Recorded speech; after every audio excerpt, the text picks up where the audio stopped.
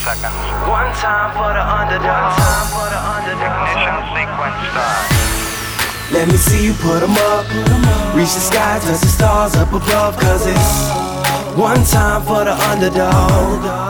One time for the underdog. I'm Patrick Bedevi, host of iTim, and today we're going to talk about the U.S.-China trade war and 7 reasons that could possibly be causing this trade war. So before we get right into it, let's first talk about the word tariff, what it means, and why countries put a tariff on other countries to import their products in. So first, a tariff is a tax. For instance, you bring your products from China to U.S., I put a 25% tariff on this product. So if you bring $100 billion, you're going to have to pay another $25 billion on top of that $100 billion.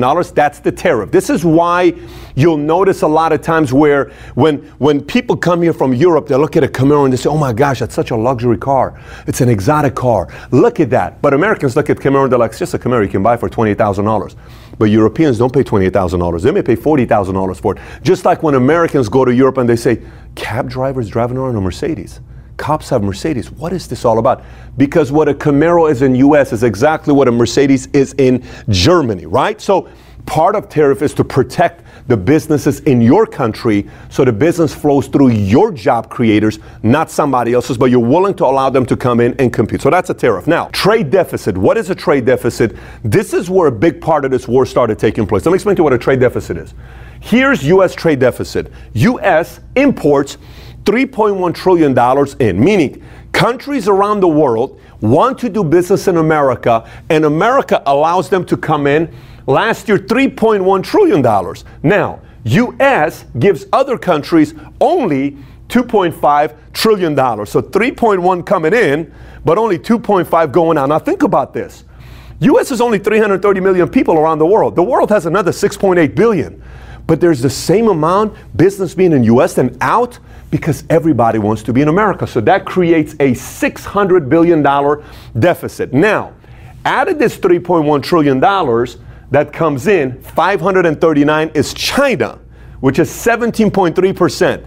But out of our $2.5 trillion that goes out, only 120 billion is China, which is 4.8%. Meaning, China is giving us less than we are giving them. China's making more because we're allowing them to compete in America way more than we are doing in America. Somebody may say, well, it's not like they're not allowing you. They just don't have a need for you there. And you would like them to come here because of cheap labor and all this other stuff. Let me continue.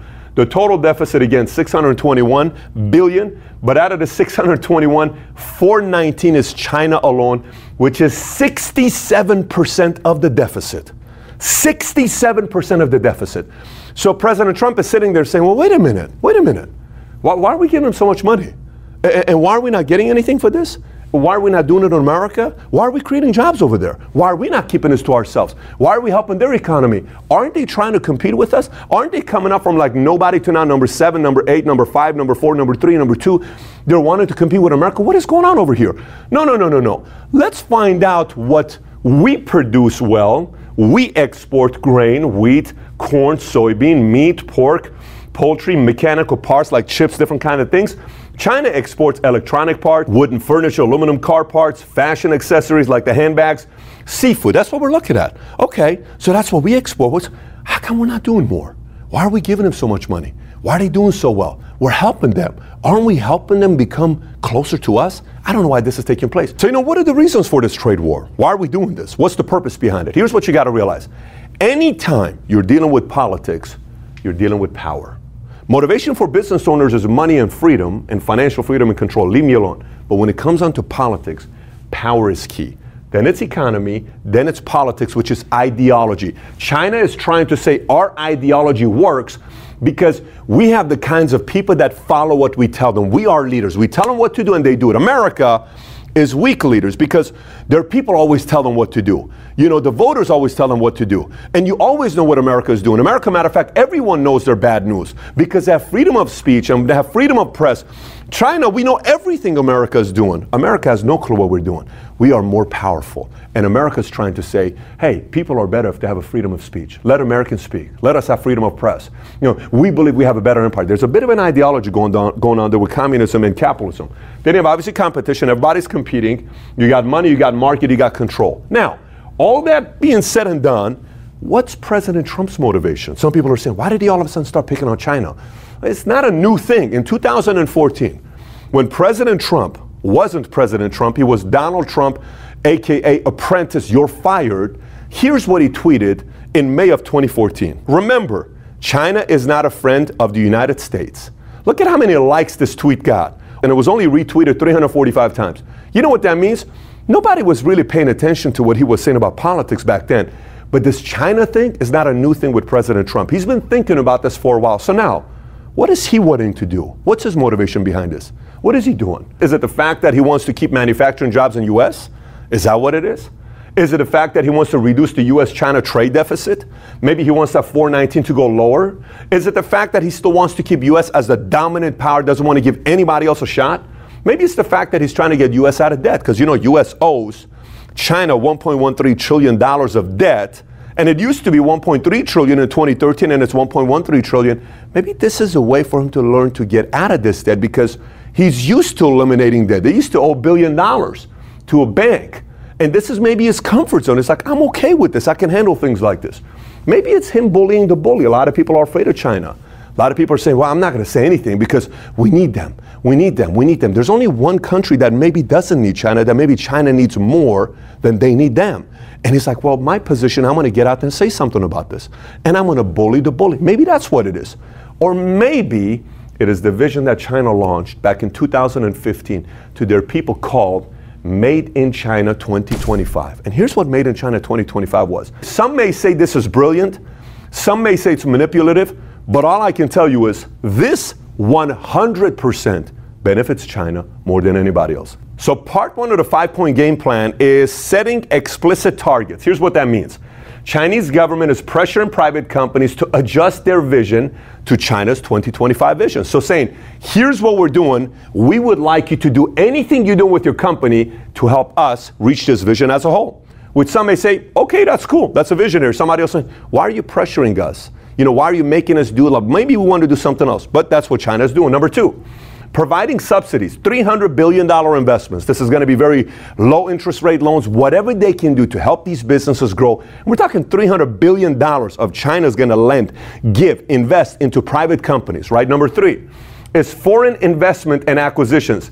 Government is encouraging companies to invest into semiconductor firms to gain access to their technology. Well, what do you mean? Well, we want you to go buy and invest into semiconductor companies in the U.S. So we find out exactly what they're doing with their technology. And you know how much they put in 2016? $45 billion into U.S. companies. And they invest and like, oh, this is what they do. Let's do this in China. Oh my gosh, this is what they do. Let's do this in China. That's the third one. Point number four is mobilizing state-backed companies. What does that mean? State-backed, meaning companies that are owned by the government. This is kind of like, CIA investing into Facebook. I mean, imagine if that happened to America. CIA is wanting Facebook to do better because they get all the data, because that's where all your information is. That's one of their game plans. And last but not least, point number five, which is probably the one that's concerning the most people. EU is not happy about this. Central America is not happy about this. Brazil's not happy about this. Middle East is not happy. A lot of people are not happy about this. Here's what it is. Number five, forced transfer agreement. Here's what this means. If you choose to do business in China, they are forcing you to share all your trade secrets with them. All. You're Boeing, you want to go into China, you want to do business out there, guess what, Boeing? Share all your trade secrets with us, then we're going to go design our own Boeing. That's what China is doing. And this right here got a lot of people concerned. A lot of people are saying, wait a minute, that's not fair. You can come and do business in our country. We don't ask you to do all this stuff.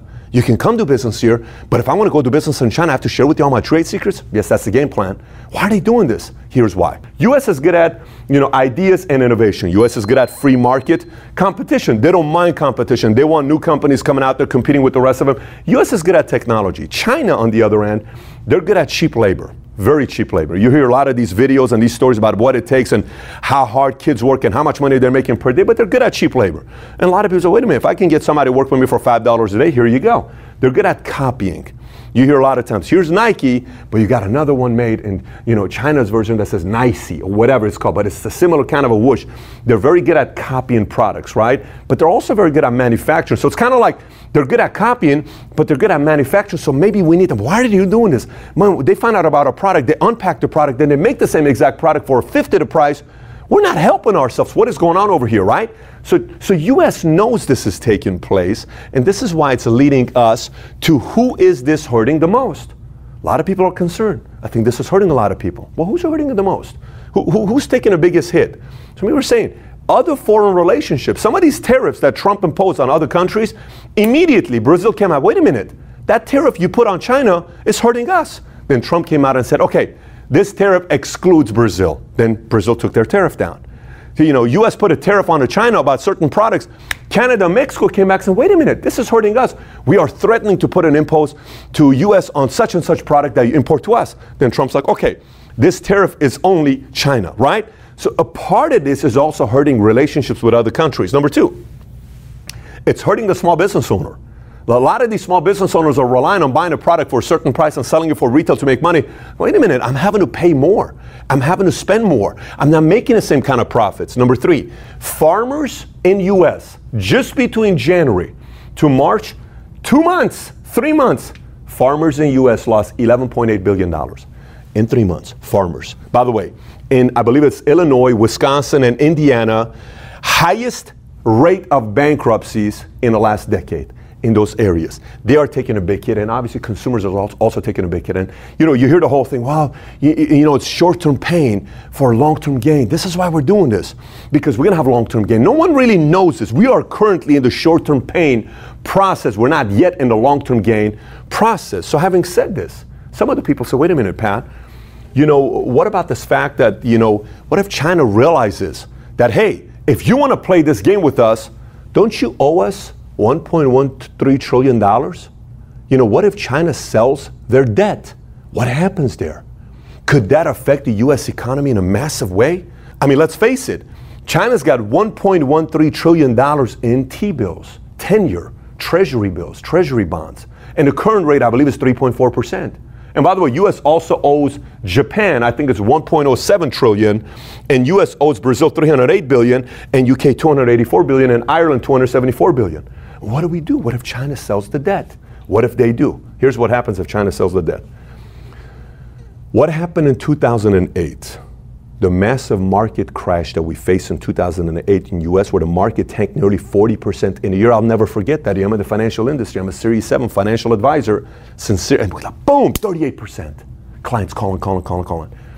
As bad as that was, it's going to be worse if China does this. And you know who affects the most if this happens? China. China's going to take the biggest hit. China will be one of the ones that takes the biggest hit in this. Why will China take the biggest hit? Because remember, if that happens, what are they going to do with this? This is a big part of the economy, $539.5 billion. So now you're listening to this and you say, well, Pat, who needs two more? Who needs two more? I mean, U.S. relies on the cheap labor. Let's face it, we need them. And China kind of relies on us for our U.S. goods. They need us, but who needs more?